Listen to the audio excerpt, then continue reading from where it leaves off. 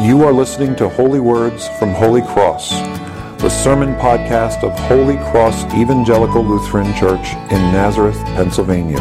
We hope you find these words a blessing in your daily walk with God.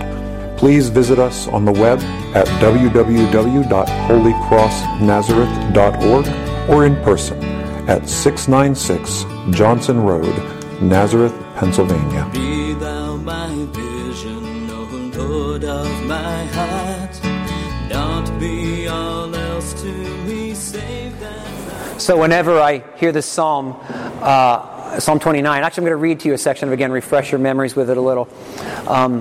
Just a section. The voice of the Lord is upon the waters. The God of glory thunders. The Lord is upon the mighty waters.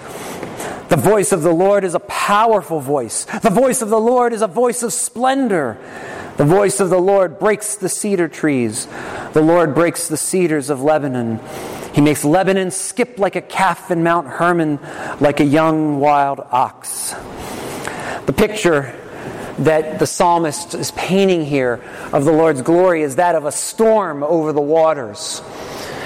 I think of a thunderstorm over the waters of a giant body of water, the ocean or a great lake or something like that. And the psalmist, is using this image as a metaphor for the Lord's glory and how you can experience it.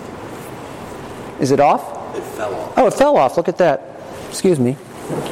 Look at that. Oh no, I took it off. It gets knocked off when we're sharing the piece, so I take it off so it doesn't get broken. That explains why it was rustling so much. That was in my pocket. So anyway, this picture that the psalmist is using is of this storm and how the flashes of lightning are like revelations of God's glory and how the thunder is like the sound of the Lord's voice. And it's this beautiful poetic image that he's grappling into. Whenever I read this psalm, I think of two experiences in my life. One of them was I got the blessing of hearing Pastor Patrick Henry Reardon do a Bible study on this at a society retreat. And Patrick Henry Reardon is no slouch when it comes to the scriptures. He actually has the book of Psalms memorized in 4 languages: Hebrew, Greek, Latin, and English. And so when he led an hour and a half Bible study on this psalm, and he never got to the end of it. It was this glorious moment. And if you ever meet him, Patrick Reardon has this booming bass voice. I mean, one of those true bass voices, like when he just says hello to you, you feel the corners of the room kind of rumble a little. And he said, you've got to hear this. You've got to hear this in the Hebrew, where the word glory is kavod, the kavod of the Lord. And when he would say it, you could almost feel the rumble of the thunder, like the image here. So you could see why the psalmist cottoned on to that word as a great one to express the Lord's glory. So that was one thing I'm reminded of. The other thing was when I was in Scouts and wasn't particularly smart, at like roughly age 14 or something. Lisa's looking at me like I'm not very smart right now. We were, our wives know us. There's no putting one over on them. We were out and we were on the middle of a 30-mile hike, and so we were bivouacked after a first night's hiking at this lake in the middle of the Appalachians. We were down in this really deep valley, and we could hear the storm coming before we could see it because the mountains were so high up around us. We're down in this dell in this valley, and you could hear it, and suddenly the sky starts getting black behind the mountains, and just almost like all at once, the sun's shining over us, and you can see the dark black clouds up behind the mountains, and then suddenly they basically poured over the mountain. The storm just reached that place where it pours over the mountain and comes sweeping across the lake towards us. And stupid me, I think inspired by that scene in Huck Finn where he's watching the storm out on the river, I stayed out at the end of the dock to watch the storm transpire, and it was amazing. It got so black, it was almost like it was nighttime. And then there'd be these flashes of lightning where everything would suddenly stand out in bright relief. And it really helps me understand this psalm, how he sees the lightning as a flash of God's revelation. The Lord's voice reveals things to us all in a flash that would otherwise be hidden. And it also gave to me an understanding of this. My favorite line in the psalm is where he says, he makes Lebanon skip like a calf. I'm from down near Lancaster County, and I don't know if you've ever gotten the chance to see a calf skip. Calves are not the most coordinated animals in the world. They're not graceful. It's not like watching a deer run. When a calf goes running across the field, it's kind of all floppy like this, But that's the way the trees look. When the lightning flashes and the storm winds are blowing them around, they're crazy. They're all over the place like this. And I have this. This is what the Lord's voice does. The splendor, the glory of the Lord's voice just makes chaos of the things that we expect and order, and just reveals things to us all in a flash that we would otherwise be hidden. And so this is a beautiful image in the storms. The beautiful image of the storm as a picture of that. Well, that voice of the Lord in all its glory is revealed not in a storm in today's gospel reading, but over not the waters of the ocean or a lake, but over the waters of the River Jordan. As his Son rises from those waters in baptism and is praying, the Lord speaks and says, "You are my beloved Son, with you I am well pleased." In a flash, we see revealed to us who Jesus really is. It's also the first time we have a true picture of the Trinity as the voice of the Father and the Son and the Holy Spirit there all at one time. And what is amazing about it is what it reveals to us about who Jesus is and what his mission is. Because all the others entering the waters of the Jordan are entering them in repentance. They're entering because they have come to the conviction under the preaching of John the Baptist that they are sinners and need to repent. Jesus does not enter the waters in that way. Jesus knows no sin. But he enters the waters in tremendous humility. And we see for the first time in Scripture, Jesus taking the place reserved for a sinful humanity. But not for the last time. We see him doing this so clearly. This pattern where he will take the place of a sinful humanity, which will finally culminate in the cross. And the humility he expresses in entering waters reserved for sinners will come to its full fruition as he empties himself of all the power and privileges of Godhead and tastes death for ourselves on our behalf. As 2 Corinthians says, God made him who knew no sin to become sin for our sakes. The humility of Christ is his glory. And that glorious voice of the Lord names him beloved Son, with whom he is well pleased.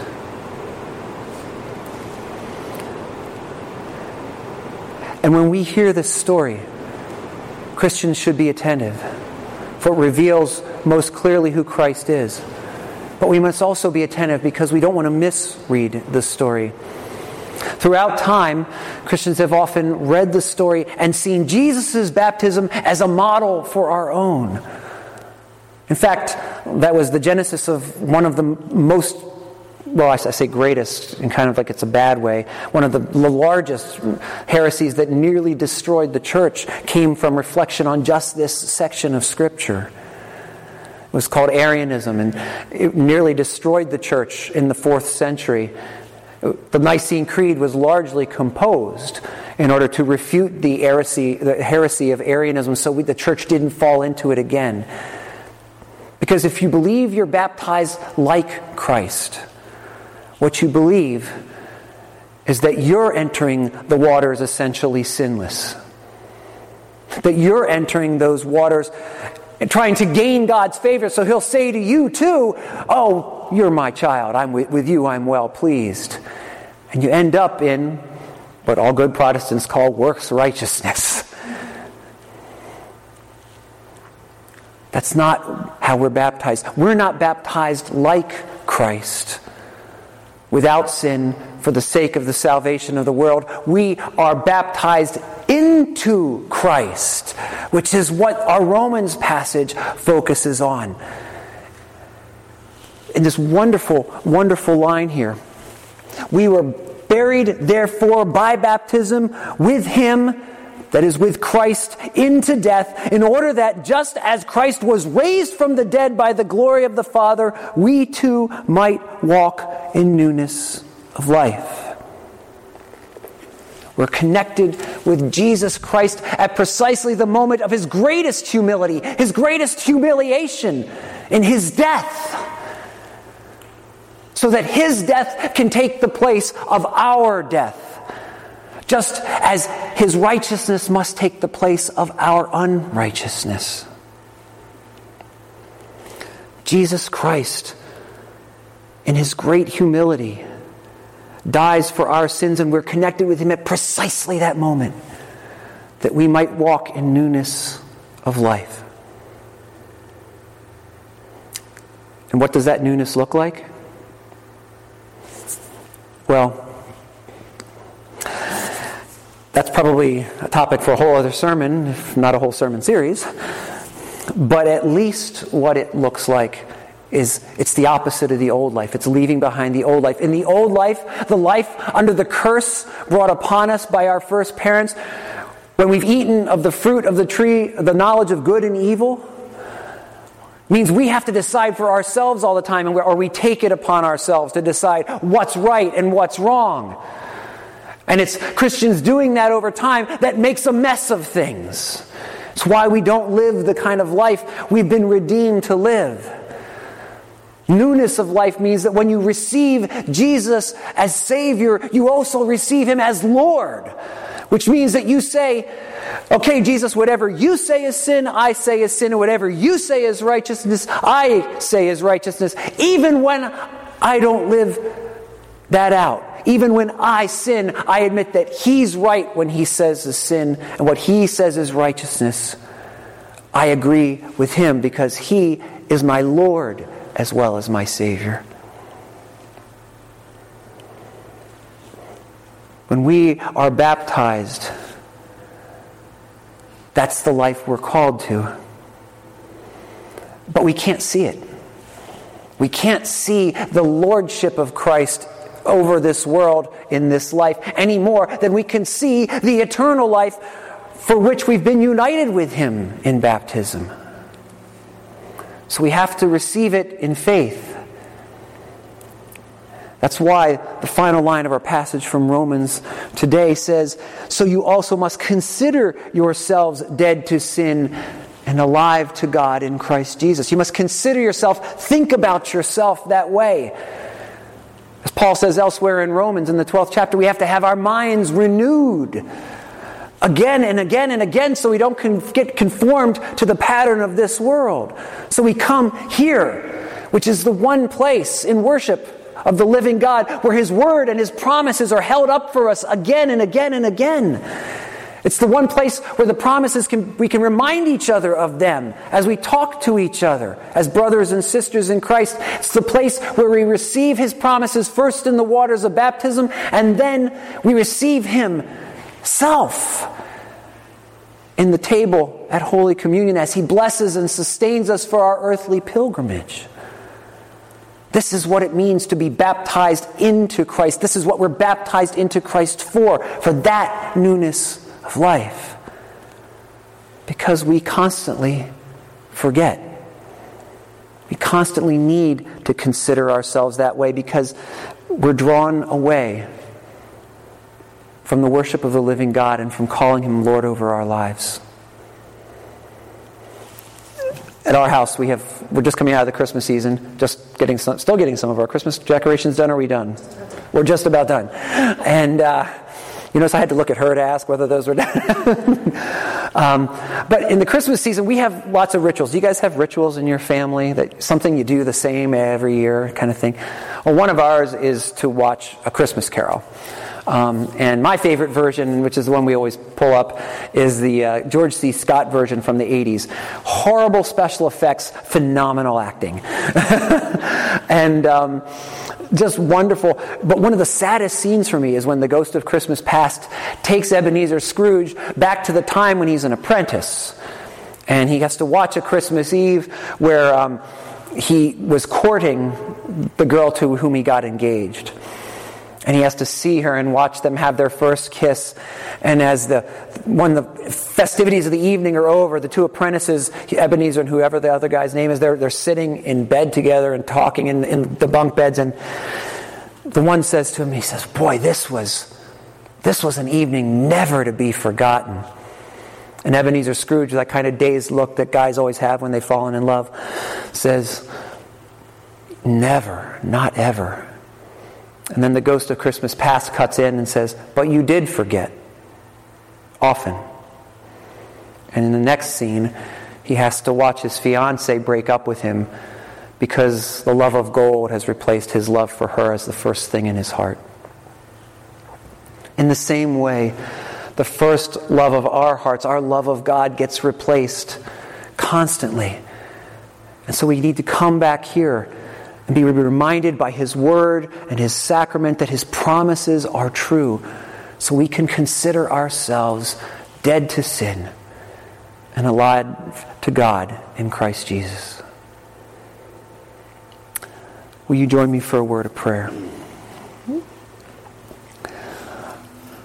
Lord, your promises are faithful and true.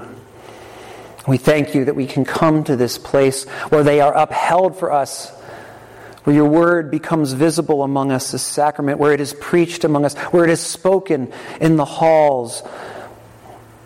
And Lord, we ask that you would help us to consider ourselves dead to sin. Help us walk in that newness of life for which we were redeemed, because you are our Lord, and we know that your ways are higher than our ways. We pray, O Lord, that you would give us the power to do this thing which we cannot do in our own strength. And when we fail, to come back here and again hear of the forgiveness of our sins that will restore us to try again to walk as your faithful people. We ask all these things in your name, which is forever, Jesus the Christ. For you live and reign with the Father and the Holy Spirit, one God, now and forever. Amen. Be thou my vision, O Lord of my heart. Not be all else to me, save that thou art. Be thou my best thought in the day and the night. Waking or sleeping, thy presence my life.